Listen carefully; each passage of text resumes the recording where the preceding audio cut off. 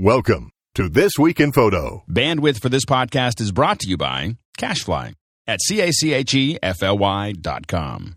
This episode of TWIP is brought to you by Carbonite Online Backup. Whether you have one computer at home or several at your small business, Carbonite backs up your files automatically and continually. Carbonite is the better backup plan. Try it free at Carbonite.com and use the offer code TWIP and get 2 bonus months with purchase.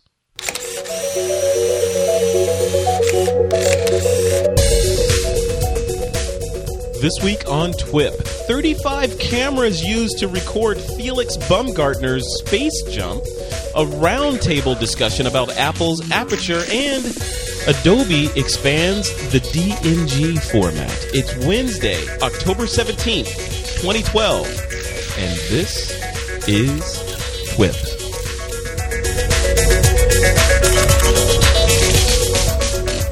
Welcome back to TWIP. I am your host, Frederick Van Johnson. Today on the show, we're going to be diving into that high jump that Felix Baumgartner did. It was a space jump. From the edge of space, he jumped, and turns out there were 35 cameras that were covering that jump. So we're going to talk about that a little bit. Also, we're going to talk about Adobe expanding the DNG, or digital negative specification. Actually, they're contracting it, making smaller files. We're going to talk about that and what it means for photographers. Then we're going to talk about Apple. Apple is in hot water with a photographer over some improper use or unauthorized use of one of her images. We're going to talk about that and what that could mean for Apple and that photographer. And then some other things. There's a bunch of stuff that we want to talk about. So joining me to discuss all of this stuff and more are Mr. Joseph Linaschke, Mr. Derek Story, and Mr. Ron Brinkman. Hey, guys. Hello. Hello. All right. I love it. All right. So first off, Joseph, welcome back. You've been away for a while, doing all sorts of things, traveling the world. What's up in the world of Linaschke? No, like you said, just doing a bit more traveling. I've actually had, looks like 3 trips now to Europe this year, which has been a bit funny. And there's each one's been about 3 weeks long. Why don't you just move there, Joseph? Yeah. You know, hey, maybe one day. Give me about 10 or 11 years. Yeah. But yeah, I was out at Photokina most recently, which was a blast, and actually spent some time with Derek out there, which was really cool. And then I was in Graz doing some recording for Video to Brain after that. So tell me about the Video to Brain thing. So Video to Brain is a company that does sort of screen capture video training for photographers, or not for photographers and all sorts of people, right? So right, exactly. You have some titles on there right now for Aperture and that sort of thing. What were you doing? Quite a number of them. Yeah, I was actually recording my first non-photo related title, which is iOS 6 training. So this is just basic nuts and bolts from the ground up iOS 6 training. And it's big. You know, you start digging into this operating system and you realize just how big and deep the rabbit hole really goes. But iOS 6 in terms of development for people that want to make iOS 6 apps, no, or just photographers, or what?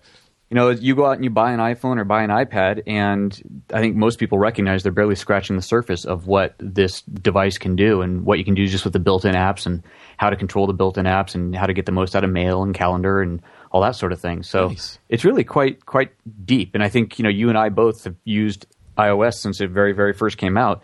And when you sit down to do training, you really figure out just how big it is. You're going, whoa, this is a lot more than I thought it was. So it's cool. It's been a lot of fun to do. Very cool. All right. Well, I'm looking forward to that because I definitely need that. I think I'm one of those people that I feel like I know a lot about it, but I know there's a bunch that I don't know. So right. Yeah, that'd be great. All right. Second up, that other voice you heard was Mr. Ron Brinkman coming to us from Hermosa Beach. Hey, Ron, what's going on? Hey, how you been? It's been a little while since I've been on, I think. I know, but let me guess. You are sitting in your den or your home office barefoot surrounded by books, right? Barefoot and shirtless even. It's hot down here tonight. Shirtless? Dude, come on. It's like a family show. You know, the thing with living near the beach is that you don't generally need air conditioning, but on those rare days where it gets really hot, it gets really hot. Yeah, yeah. Well, so what have you been up to? You've been shooting? You've been traveling? What's going on in the world of Brinkman?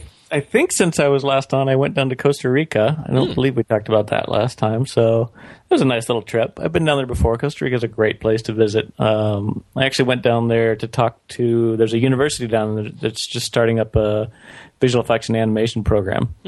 And so they invited me to come down and talk to their incoming freshman class about things related to filmmaking and visual effects, and a little bit of photography as well. Ron, I don't know how you stand it. Your life just seems horrible. Those are definitely the fun ones. They're few and far between, unfortunately, but yeah, they're great fun, and just great people in Costa Rica, and it's a very modern, clean, safe country these days, and beautiful stuff. We managed to sneak out one day there and head out into the jungle upriver a little bit and see some wildlife as well. Nice. So yeah, it was good times. Very cool. Well, welcome back to the show, man. It's good to have you back. And the third voice that you heard is the voice of the digital story, Mr. Derek Story. Hey, Derek. Hey, how you doing? I'm doing great. What's going on in your world? Well, I went to Germany to have a beer with Joseph. And I think you said you were wearing Lederhosen when you had that beer, right? Yeah, they don't make them long enough for me. That's totally true. They look really bad. You can get to the Lederho, right? You can't get to the Hosen. That's cool. So you were there. You and Joseph both were there for Photokina, right? Yes. So tell me about Photokina. I'm curious. I know it takes forever and a day to get from here to Germany, and there's plane, trains, and automobiles to get over to the conference and all that. Was it worth it? Do you feel like going to this conference was worth all the effort to get from here to there? Yes, I do actually, and you're right about the effort for me, because I have this thing that I don't want to have jet lag, so I try to calibrate to the time zone as quickly as possible, which usually means staying up for 30 hours for that first day, that first travel day, which is really pretty exciting stuff. But Photokina, especially this year, there's a lot of change going on in the industry, and it was all there. All the change was. What was the theme, do you think? There's always I remember one year at CES, the big theme was 3D televisions. Everybody was going to have a 3D television, and by 2012, which we have, but no one's using it. What was the theme at Photokina? I would say that photography is becoming more mobile, and that there's a lot of innovation going on around that. Wait a minute, Derek. Photography inherently is mobile. What do you mean? I think even more so. I think it's lighter. And I think the cameras are becoming more versatile, and they're becoming more connected. Okay. There's just a lot more going on. You don't have to carry 20 pounds anymore. Is the future mirrorless? Well, I think mirrorless is here to stay, and I think it definitely fulfills a part of photography. It's not going to replace DSLRs or medium format cameras for certain types of jobs. Some people are saying that mirrorless cameras in that form factor are the death knell for the DSLR. You disagree? Well, it's funny. So I didn't want to kill myself with gear on this trip because I was traveling constantly. So I used an Olympus OMD and a Panasonic 12 to 35 f2.8 zoom for the bulk of my shooting. And it was really great. I have to say, it was really fantastic. That rig was very powerful and very light. And, the 12 to 35 is like a 24 to 70. So I basically had a 24 to 70 2.8 and a couple other lenses too. And did everything do the job, or were you satisfied? You got it done. I did not. I have to tell you, there was not one moment on the whole 2 weeks that I was gone, and I was traveling. I traveled up to Munich and did different type of shooting for a week up there. There was not one moment where I wish I had my big old heavy rig. Oh, interesting. It's the future, Frederick. Get over it. I knew. I was waiting. I was counting. I knew Ron was going to say something. I'm slowly but surely moving into the camp of thinking that, it might have some merit to what you said, 3 years ago, Ron?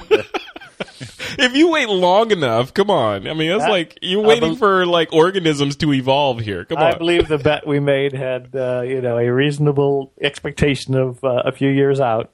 Yeah, we're more than a few years out from that last bet. I don't know. Hey, I'm going to embrace it. If it happens, I will, I'll be the first one. Maybe not the first one, but I'll be one of I'll be in there too, getting my mirrorless camera.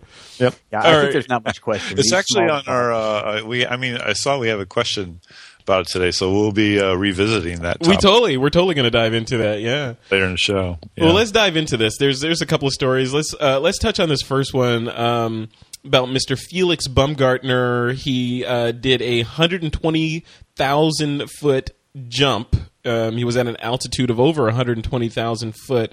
And apparently there were 35 cameras used to document it, including one of them was a Canon, they say appears to be a Canon 5D Mark II and a Mark III, plus a red camera. And we'll link to the jump in the show notes if you haven't seen it yet. But he jumped, he had what looked like a spacesuit on, and he jumped from the edge of space. You could clearly see the curvature of the Earth, which is, looked like a giant ball underneath him, and he jumped and landed safely. Didn't even stumble when he landed. So I'm going to talk to you guys about this. Joseph, I want to put it to you first, since you are the travel junkie. You haven't. I don't think you've gone this high yet, but you've been all over the planet that he jumped down onto. What do you think about this? I mean, like in terms of documenting something like this, if someone, like, say you were going out to do, say, just a skydive, right? Just a normal skydive with some local firm or something. Would you just go buy a bunch of GoPro cameras and strap them on yourself and jump? You know, what's the right way to do this? Well, I mean, at a right way, but yeah, I think that is probably what I would do for something like a standard jump. Yeah, those GoPro cameras are amazing, and they're disposable, so if you land on your head and break one, it's not the end of the world. And the picture quality you get is fantastic. Obviously, what they're doing here is a little bit higher end than a couple of GoPros. But why didn't they just strap GoPros on them? Why go through? I mean, it seems like GoPros would have been the right way to go instead of putting a giant 5D on them. You know? Well, they had a red on there, like you said. They were filming part of it at 4K, so it was quite the technology that they had up there. It was a full-on portable studio. There was actually an interview that I listened to part of on the Twitch show with Leo Laporte, and he was talking to one of the tech guys there who had set up all the camera gear. And he said they basically had a studio in the sky, 35 cameras, switchable from the ground, all radio controlled.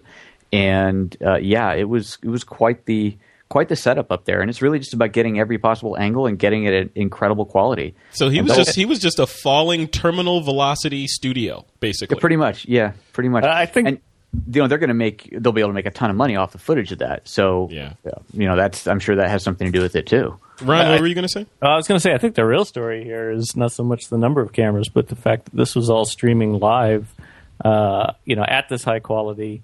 And they broke a record like by almost an order of magnitude for the number of simultaneous viewers of the live stream. It was like 8 million or something. Yep. Which is just astounding, And suddenly this is truly a worldwide simultaneous viewing event that passes, the kind of numbers you would see on a broadcast TV show or something like that. So, yeah.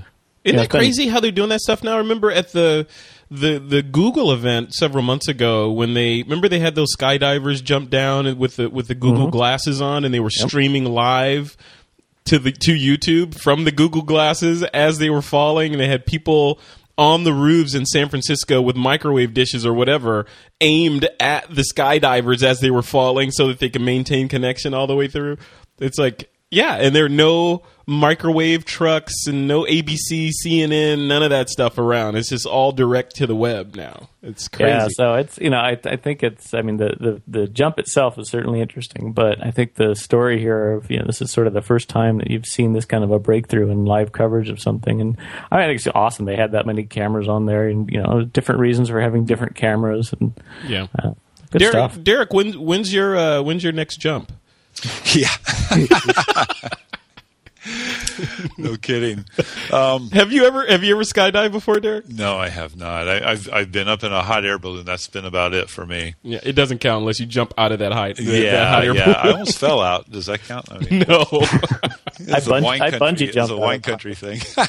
Hey, I've jumped. It's terrifying and exhilarating at the same time. It's kind of like when your body, like when you're leaving the aircraft.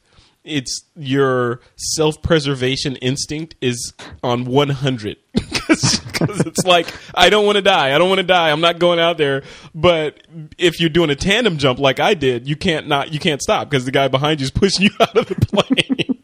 So, and then the first 10, 20 seconds feels like a roller coaster drop. It's just like, I'm just gonna die. I'm gonna go with it, and then it's fun after that. So and you think about it. I mean, I've jumped too, and I have no video, no stills even of that. So it's kind of I wish I did, because I'm sure the sound of me screaming like a little girl as I was going down.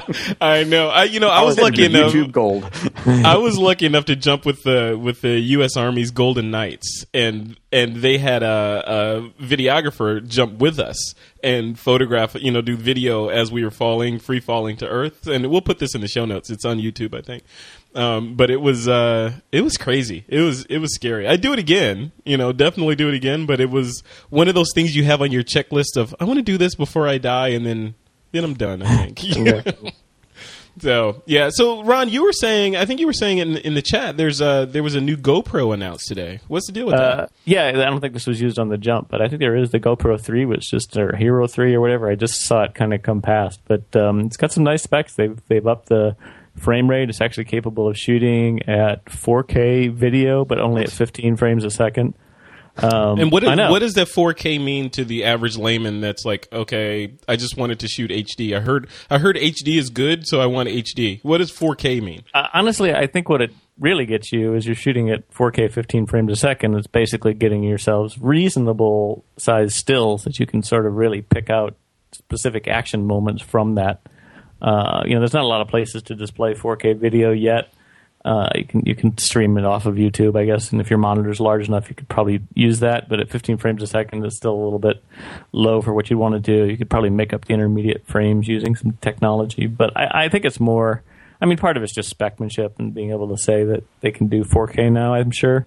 Yeah. But it just kind of points to where it's going. I think at 720p resolution, they'll do up to 120 frames a second. So GoPro's a great little story, because they just came out of nowhere. I mean, they were literally a bunch of surfer dudes, and like their first products were like surfer straps, keeping your surfboard attached to you or something. And they started doing the camera stuff, and because people wanted to take surfing videos. And I've got a lot of respect for those guys, because they're really staying on top of the technology as well as having a hell of a lot of fun. Yeah, and it was interesting at Photokina. You really saw how everyone else is trying to jump onto that bandwagon. I mean, there were, Hama and on Rolly and on and on and on. All have Sony, of course. All have their version of a GoPro now, and it's very interesting how everyone just goes, "That is a great idea, and we should be doing it." I love it. It's like blood in the water, and all the sharks come. Right? Yes, definitely. Exactly. Yeah, it's great. I mean, I don't know what's holding me back. I think I need some extreme adventure to make me go buy one, but I don't want to buy one and just go like, hanging out and driving around here. I want to buy one when I'm going on a Ron Brinkman adventure to Costa Rica or something, and like spelunking in the world's largest cave or something.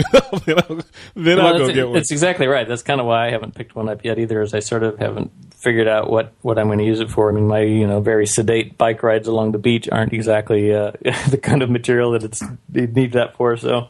Yeah, here's some free marketing advice for the GoPro folks.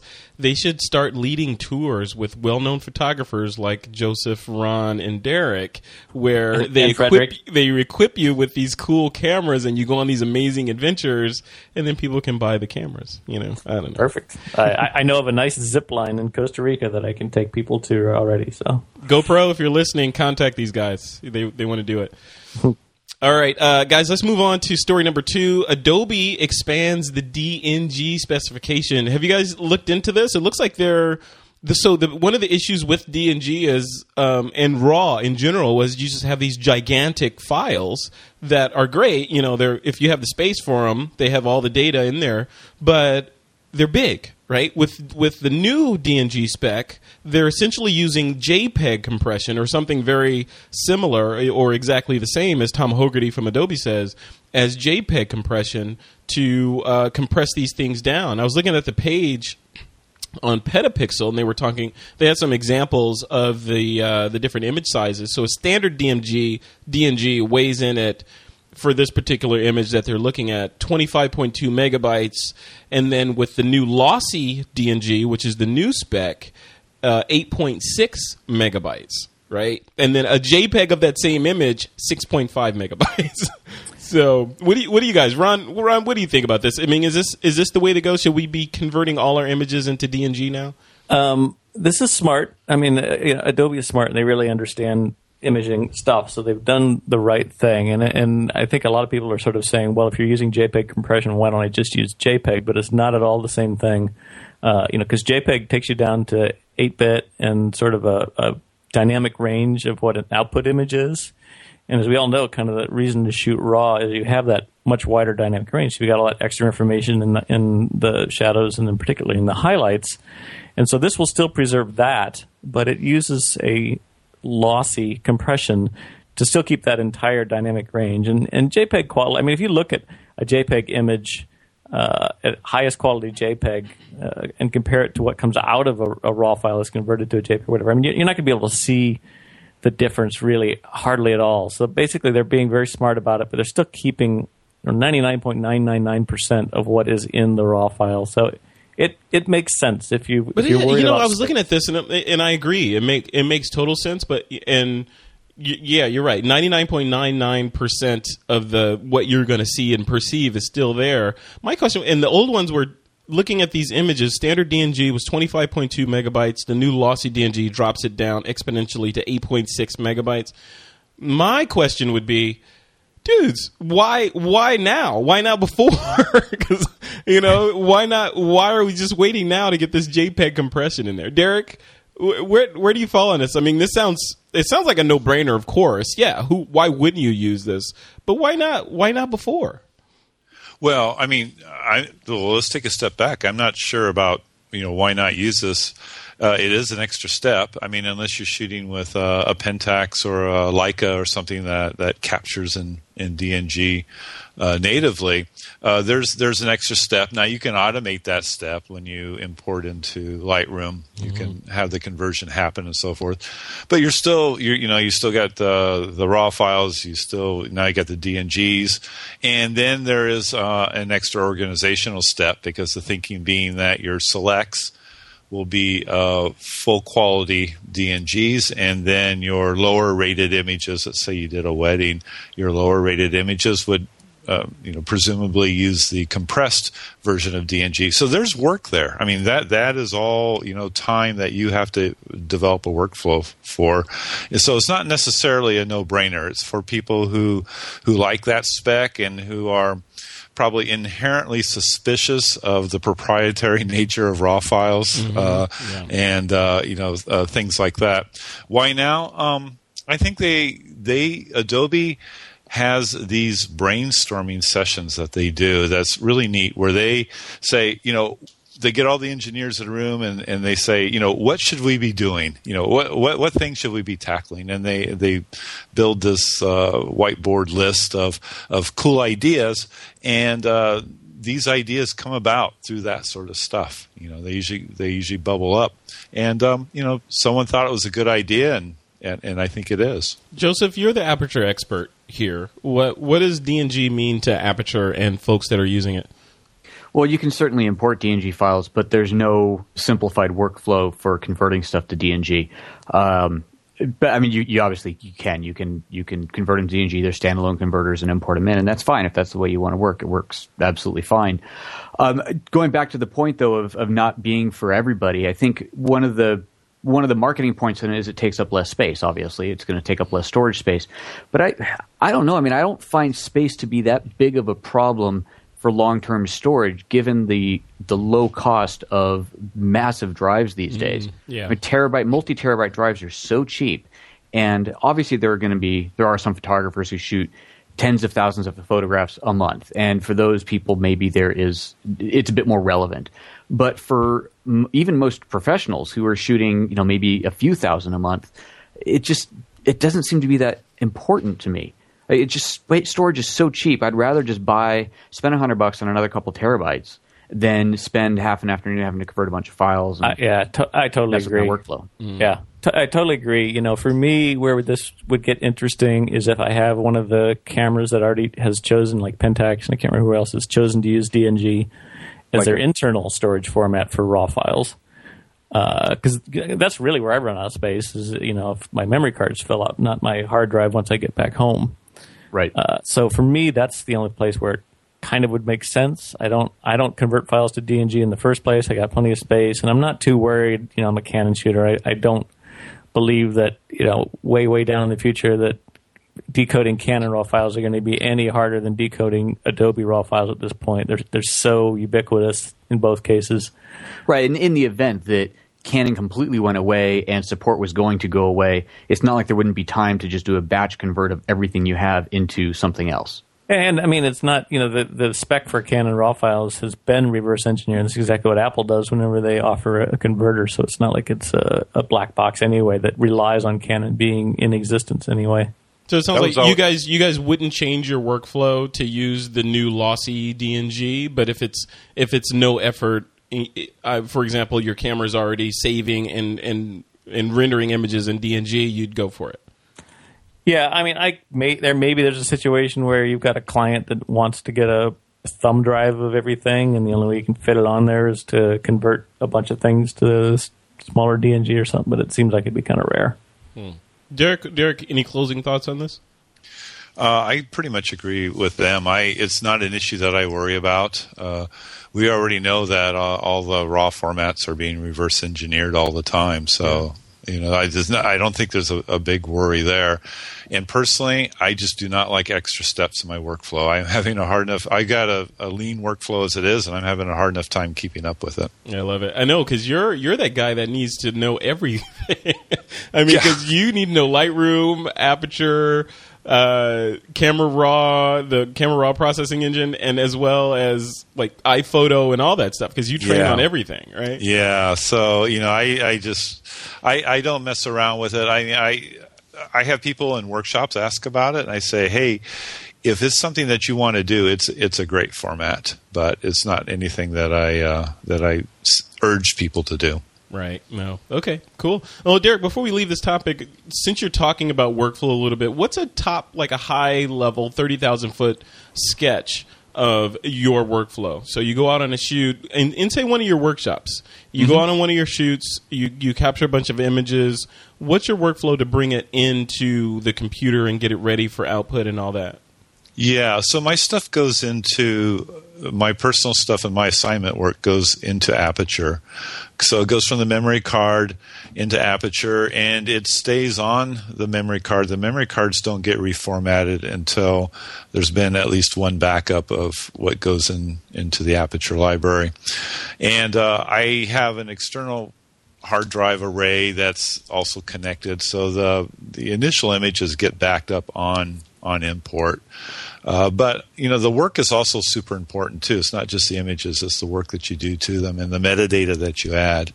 So then, after I do my selects and so forth, and I do star ratings for that, and add my metadata, then those that are rated 3 stars or above, they also get along with the work, they get backed up, and then I go offsite. So then I have an offsite location for the stuff, and I try to keep it not too confusing. But my basic thing is to get everything in, get the whole shoot backed up, do my selects, only image edit my selects, and then make sure that work is backed up at least 2 different places. I love it. I want to do a whole show just on workflow, and Joseph especially. I want to dive into your workflow, because I know you are. What's the word I'm looking for? Anal. In terms. I was wondering if that's what you were going to pick. In terms of your naming nomenclature and everything is just like dialed in to a degree that I could never even dream of getting to. So I want to dive into your brain and see what your processes are in a different show when we have more time. So Derek, just one last thing. 2 questions. You mentioned Aperture, so why not Lightroom? And then B, on storage, I know you're not using Drobo. Why not Drobo? I'm throwing that curveball at you. Why not? Why aren't you using Drobo? And why aren't you using Lightroom? It's so funny. I'm talking to Drobo right now. Oh, you are? I am.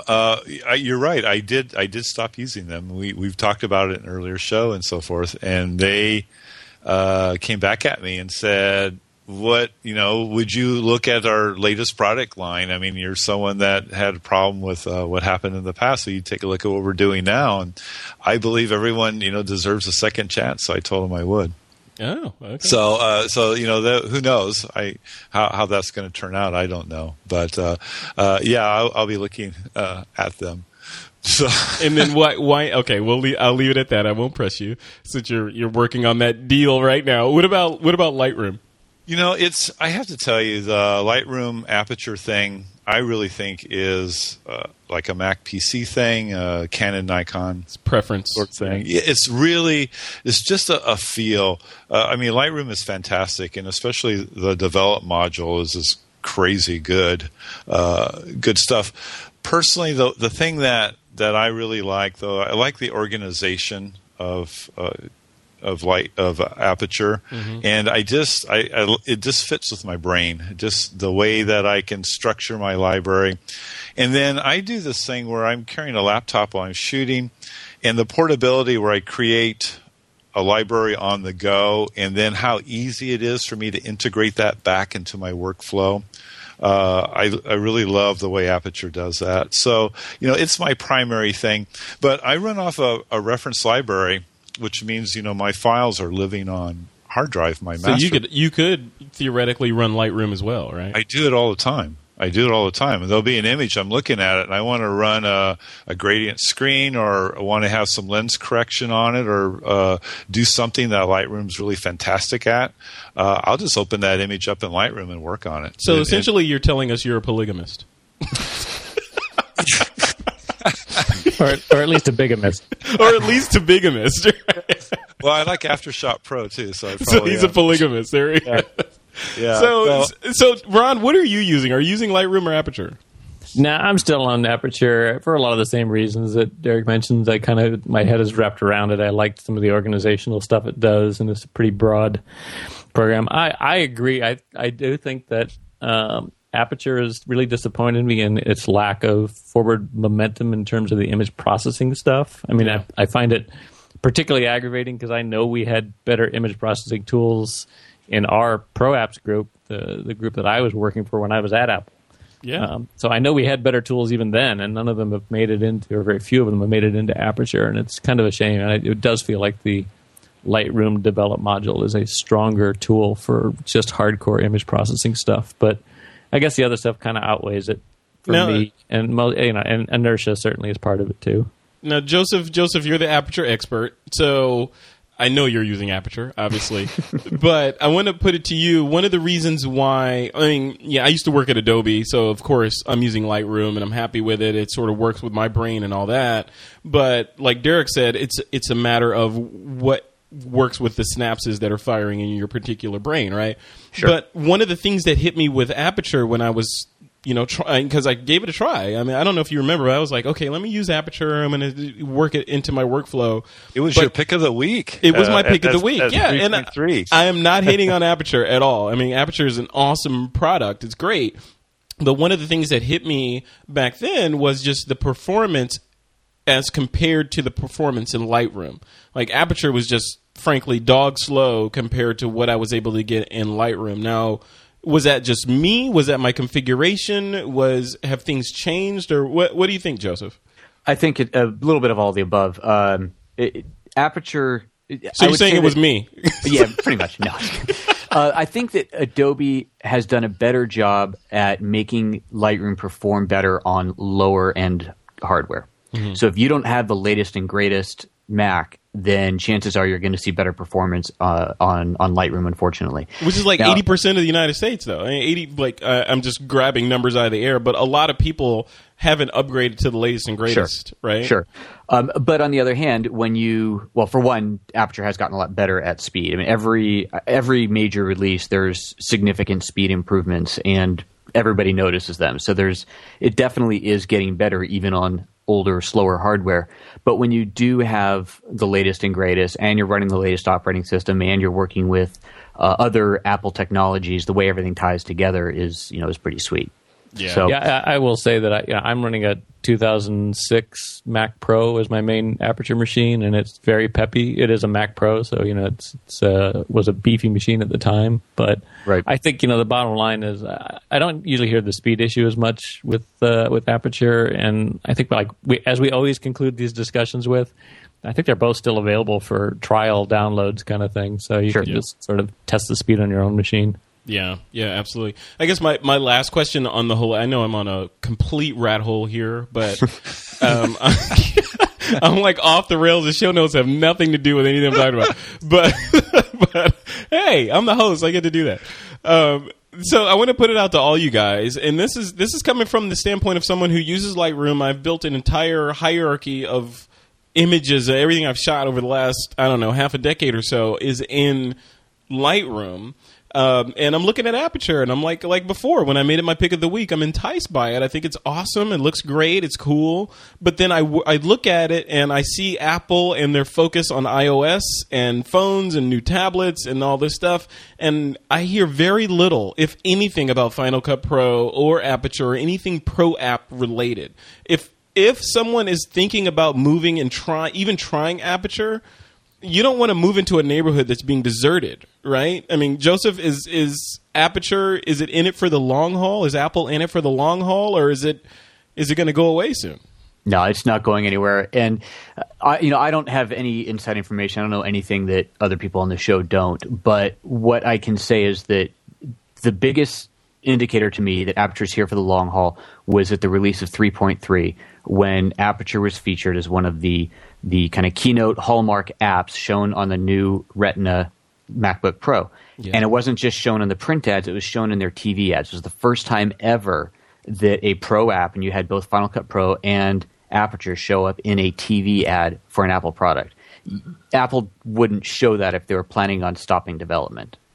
Okay. All right. So I'm going to hold you to that. So if development stops on Aperture or Final Cut Pro, people can email you directly where, Joseph? At Frederick at frederickvan.com, I think. So they can. That's awesome. And, thank you for giving my public email address. No, that is my email address. If you're going to email me, that is my address. You asked for it. All right, guys, let's take a quick... Go ahead. We have to do this sometime, though, Frederick, and let's not do it today because we're already too far down the rat hole. But the real thing that Joseph and I get hit with a lot, probably Ron too, is where's Aperture 4? Yeah. Yes. And that's if you want to have a little powder keg fun, we should, because we talked about that, like 5 years ago, Derek? Yeah. Where is Aperture 4? I mean, exactly. All right, that's a different show, though. That's a different show. We have to talk about that. We will get to it. So much to talk about, so little time. Yeah. All right, before we continue with the rest of the show, I want to give a huge shout-out and a thanks to our sponsor. This episode of This Week in Photo is brought to you by Carbonite Online Backup. Of course, we all know. I mean, we're photographers. We know how important our images are. We're talking about creating digital images. All we've been talking about this entire show is creating bits, right? Creating digital images. But to back that stuff up, it's always a hassle. So what Carbonite swings in to do for you is they back everything up automatically and continually whenever you're connected to the internet. So say you're out running around with your MacBook Pro or your PC and you come back and you connect to your home Wi-Fi or Ethernet. As soon as you connect, your backup starts. Whatever changes have been made get pumped up to the cloud.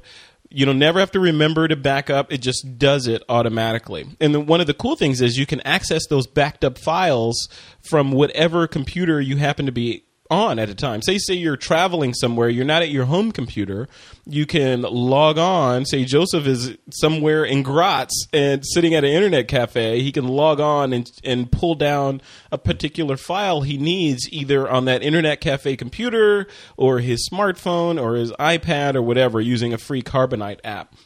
So they offer unlimited backup space for your PC or Mac for just $59 a year. And if you run a small business, Carbonite also has plans designed to back up all of the computers on that network, servers, all that stuff for one low annual flat fee. So if you want to try it out, you want to check out Carbonite, just head over to carbonite.com. Use the offer code TWIP, of course, TWIP, and they'll throw 2 bonus months your way if you decide to buy it. That's carbonite.com and use the offer code TWIP. All right, guys, it is time to move on to the next story. What is our next story here? Let me see. Oh, I'm like lost in my Google Doc here. Okay, let's move on to the listener Q&A. Question number 1 is from David Stewart, and I'm going to throw it to Joseph. Joseph, you want to read this one? Certainly. David Stewart writes in, I'm in the process of converting from Olympus to Nikon. As part of this process, I have to get new glass, meaning lenses, folks. I have a picture database of about 60,000 photos, and I'm looking for a program that will read the metadata in the picture database and extract the camera, aperture, and focal length for each picture, write this information into a file that Excel can read. What I'm trying to determine is the percentage of time that I historically use different focal lengths to help me decide which glass to purchase first. So, David, I have fantastic news for you if you're an Aperture user, and if you're not an Aperture user, you can still do this for about $25. So, Aperture natively stores all of this information, and it stores it in a database. And we have a little application on Aperture Expert called Aperture Inspector that will read that database of information and then plot out exactly the type of information you're looking for. It'll tell you when you've used your lenses, which lenses you've used, what focal lengths you've used them at, what aperture you've used them at, what bodies you've used them at, and so on. You can even enter in prices for the products that you bought, so you can determine that with this body and lens combination, it only cost me, this many pennies per shot that I've ever taken with it. And it's really a huge database reader that just goes through and strips all the information and puts it into a nice, simple, organized format for you. If you're not an Aperture user, the app itself is $10, but since iPhoto and Aperture upgraded so that they share a common database, even if you're not an Aperture user, what you could do is buy iPhoto for $15, Aperture Inspector for $10, and for $25, you could just import everything you have, just dump it. You don't have to organize, just dump it all into iPhoto, and then once it's imported, run Aperture Inspector on your iPhoto library and get all that same information. Very cool. Awesome. When did that come out, Joseph? It's been out for a couple of years now, actually. It's one of these apps that doesn't need a lot of work. It was just updated to 1.2 this week, which basically is some bug fixes and added the support for the iPhoto library itself. So, yeah, it's been out for a little while. It's one of these kind of little sleeper apps. Awesome. And where can they go? ApertureExpert.com has it, right? Yeah, ApertureExpert.com. Just go to the store and you'll see it there. Very cool. All right. ApertureExpert.com. Check out the store, or in the show notes, we'll link to it. I think it's ApertureExpert.com/inspector. There you go. Question number 2 is from Branham, and he writes, I'm a Canon shooter, and I want to know more about their mirrorless. Can you tell me more and compare it to others? I want to use all my L lenses from Canon. So I want to convert this question into somewhat of a mini discussion here. So about mirrorless in general. So he's a Canon shooter. He wants to know more about mirrorless. So I want to change that to, I'm a photographer and I want to know more about mirrorless. Derek, we talked about this a little bit at the beginning of the show, but mirrorless photography, I've been hearing it more and more and more. There's all these different bodies coming out, and a lot of people are coming to me. You get the question, we all get the question of, hey, Frederick, I hear you're a photographer. What camera should I buy? Mm-hmm. Should the answer be go buy a mirrorless camera now instead of a DSLR? Well, it depends on what they're doing. If they want it for vacation travel and they're businessmen that want something that's very light but high quality, they're in those situations. I would say, yeah, I would definitely consider, especially if they're an enthusiast that wants different lenses and different accessories and wants high image quality. Certain scenarios, it's definitely the right answer. Yeah. Yeah. Now, what about you, Joseph? I know you've been in the mirrorless camp for, I don't know, at least 3 years. Sure. What do you think about this whole world of mirrorless? Is it the next step? It is a step. Absolutely, and it's a growing step. Like we said in the beginning of the show, I don't know that it will replace DSLRs anytime soon, but really the quality that you're getting out of these things is getting better and better. The Fuji X series is fantastic. I know Derek shoots with an Olympus series of these little cameras and loves it. It's really, really interesting. I've got the Fuji X100, which is the same thing as the mirrorless camera, but it's not the interchangeable lens.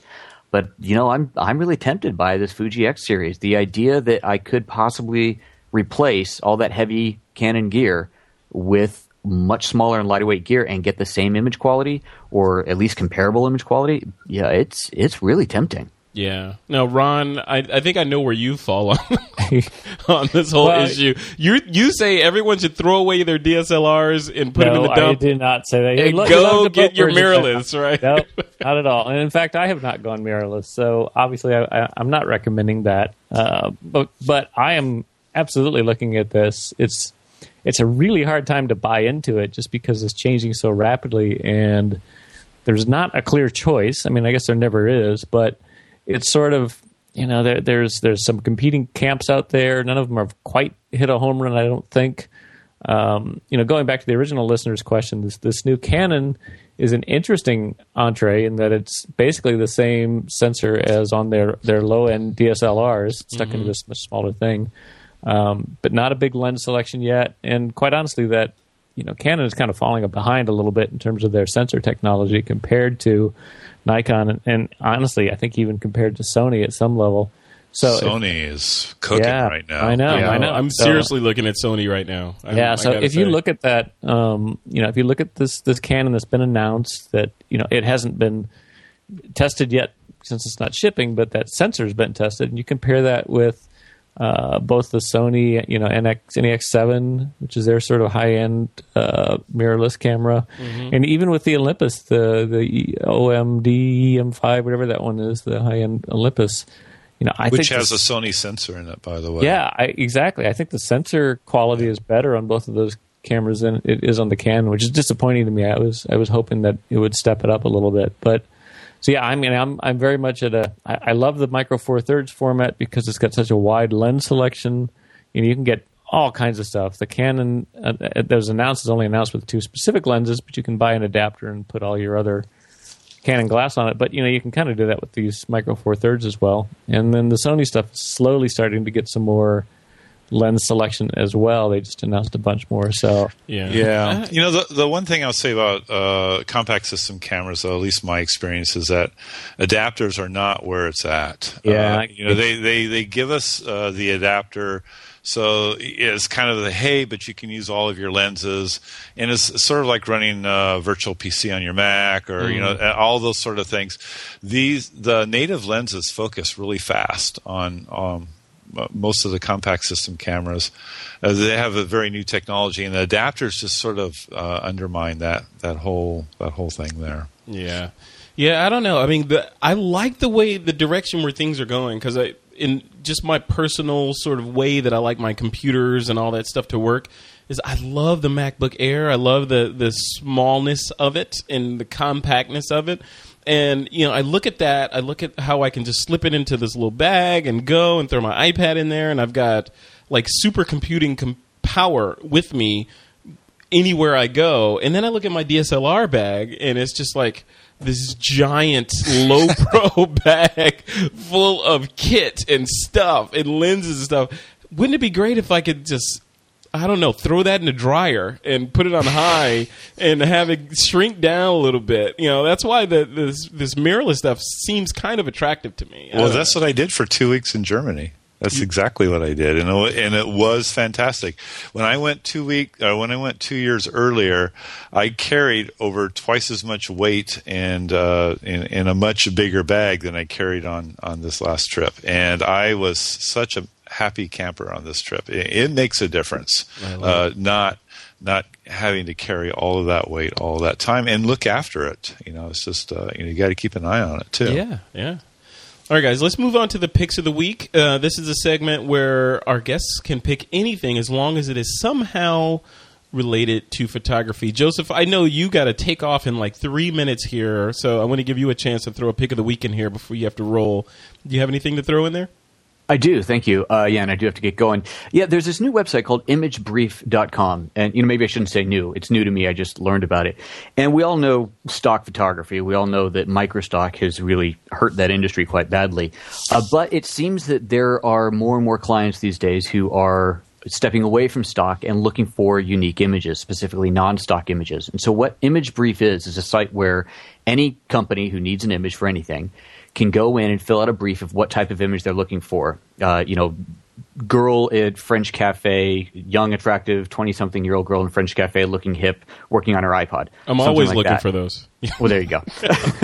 Looking for an image like that, and they can set a budget. I'm willing to pay, $200, $500, $1,000. And I've only been on there for a few days, and I've seen, I think the minimum brief that anybody can put in is $200. That's what it seems to me. So that means if you're going to sell an image, you're never going to get less than $200 for it. But I've already seen briefs come in at $15,000 buy prices. So people who are willing to pay real money for proper licensing, they're not looking to buy it, they're not looking for a copyright grab, they actually want to license the image, and it outlines what they're going to do with the image and the duration that they want and what their budget is. And then the photographers, and you have to be an approved photographer, not anybody can go in there, so you have to show a portfolio to show that you're worthy.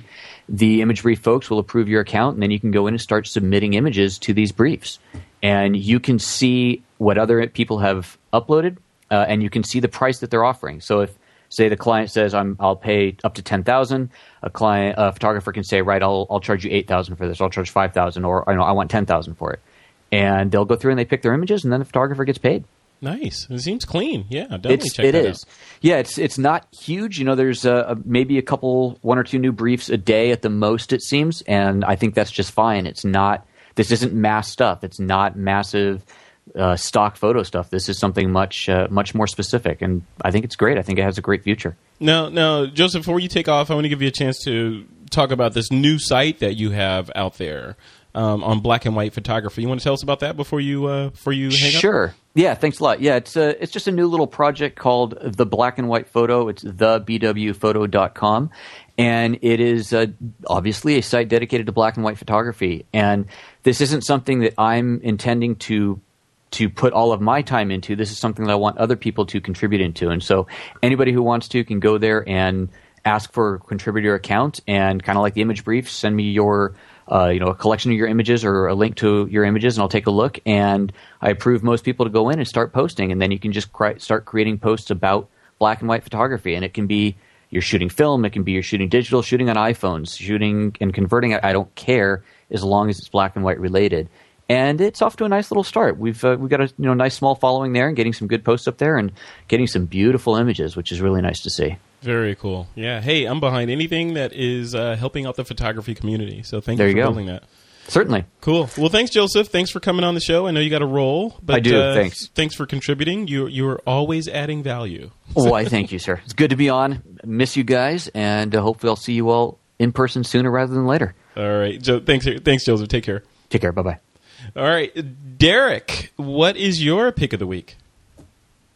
I got some really good news the other day when Camera Awesome released an iPad version, and it's an app that I just love on the iPhone, and they did a great job with the iPad version. And the reason why I like this app is that it combines taking pictures, very intelligent controls, like what you have on your camera that you're sort of used to, with fun editing, lots of filters, lots of effects, with great sharing. You can share on just about anything that you do, from Facebook to Instagram to SmugMug, whatever you're doing, Twitter, and just all in one very well thought out interface, and it's free, and it doesn't get much better than that. I love it. And that's from our friends over at SmugMug too. So it is. And people, they have additional filters and effects that you can buy sets of them. But the bottom line is there's like a lot of them, and you could buy every filter, and you could buy the whole thing forever and never have to pay another penny. And I think it's still like $9.99 for everything that they make. So I did not know that they released a iPad app. I will be downloading that after the show. It's really cool, and the interface is very nice. And especially with what may happen next week at the California Theater, where what's going to happen next week at the California Theater, Derek? We're thinking that there might be an iPad Mini out. Which means that if that does come to fruition, then apps like this, where you have the nice screen but it's a little bit more manageable form factor, Camera Awesome would be, I think, wonderful on that app. Are you planning on getting one if, in fact, one shows up? iPad Mini? Absolutely. Really? No hesitation? Yeah. I mean, it's got to meet spec. In fact, I did a post today on the things that I think for photographers that it needs to have. But I'm pretty confident that if they are doing it, it'll be pretty good. Very cool. All right, yeah, I'm right behind you. Ron Brinkman, what is your pick of the week? My pick's a little quickie one that I'm finding myself using. I just started using it, but I'm finding it to be pretty handy. It's called Cloud App. It's just CLOUDAPP. It's just a little thing. It lives up in your menu bar on your Mac. I think it's Mac only. And we all use Dropbox, I suspect. And Dropbox is great if you want to share files with people. But there's sort of a few steps you take in terms of going and finding the file and right-clicking and saying share this and all that kind of stuff. What this Cloud App thing does is just a little thing up in your menu bar. You can drag a file or an image onto it, and then it immediately puts into your paste buffer a link to the URL where that file is at.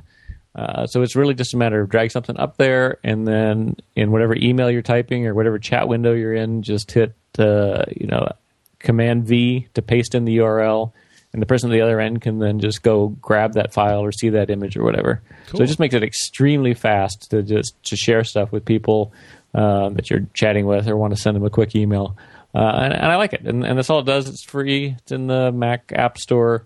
You can go to getcloudapp.com to learn a little bit about it, but it's pretty handy.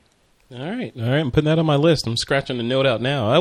During these shows, I always scratch out all these notes about stuff I have to go download after the show's over.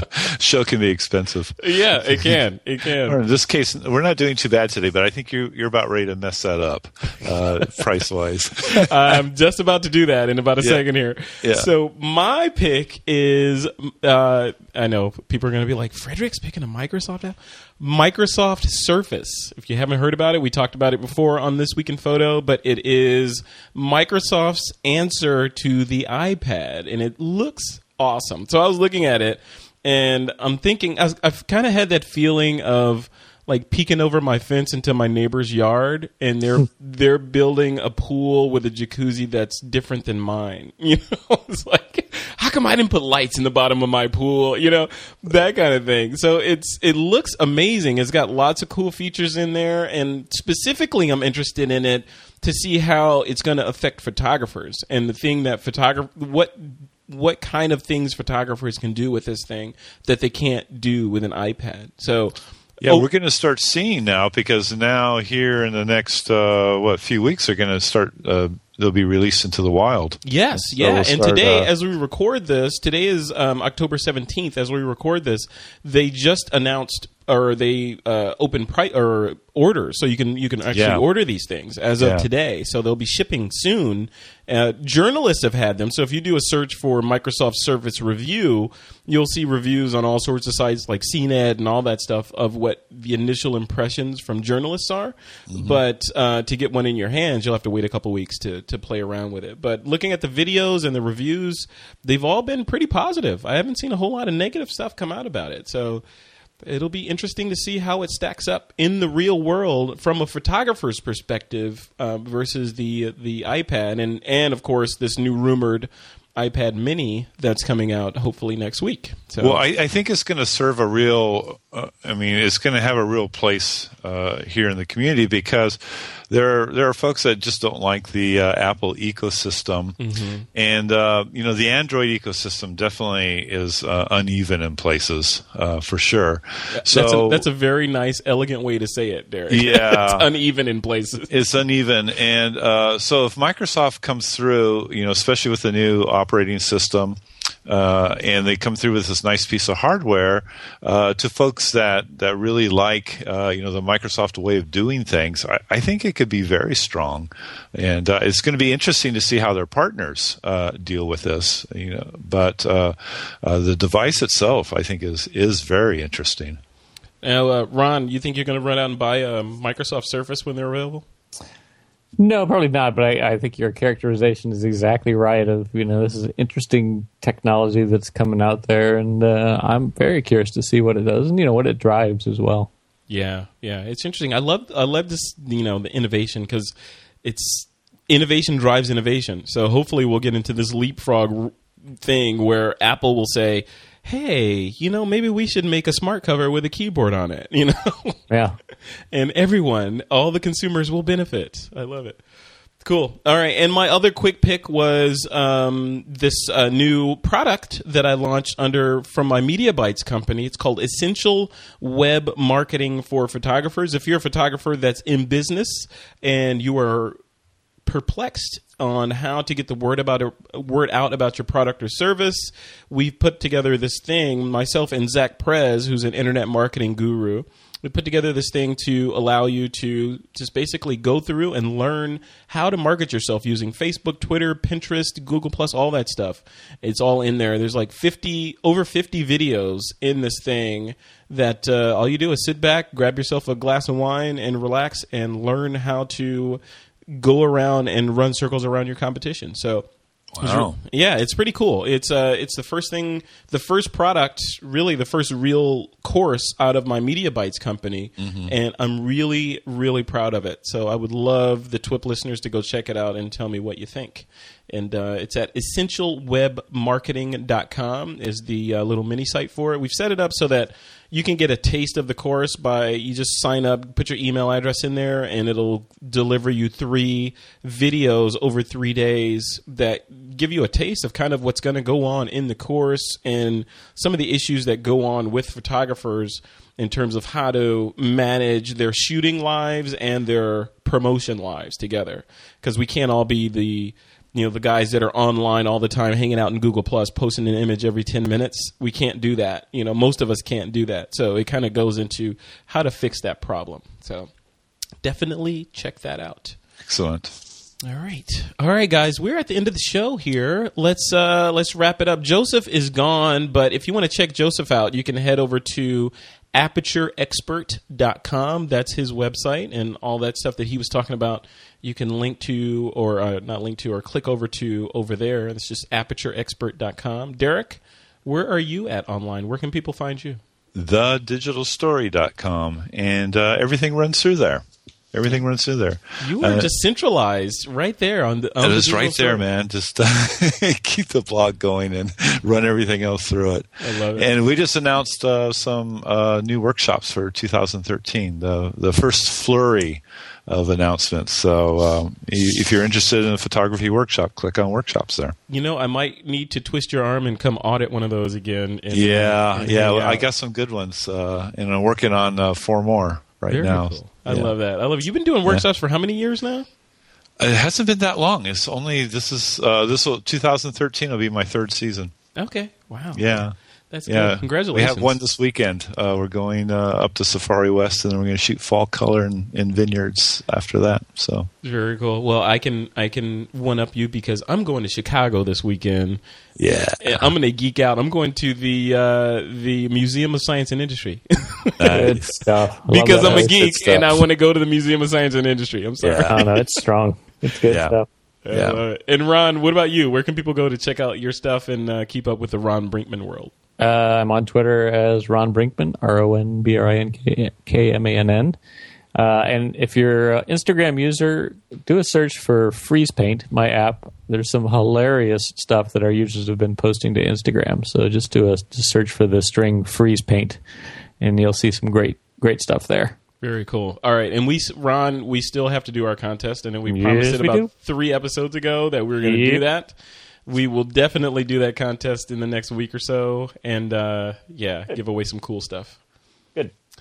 All right, thanks, guys. And if you want to keep up with everything in the TWIP universe, you can check out thisweekinphoto.com. Also, please leave us a comment over on iTunes, if you would. We read each and every one of those. And also, be sure to check out the TWIP podcast app. It's a handy way to stay on top of our newest shows and rewind and go back in time and listen to our greatest hits. And if you're looking for me, Frederick Van Johnson, you can find me at frederickvan.com. And also a quick thank you to our sponsor, Carbonite. And with that, it is time to take that lens cap off.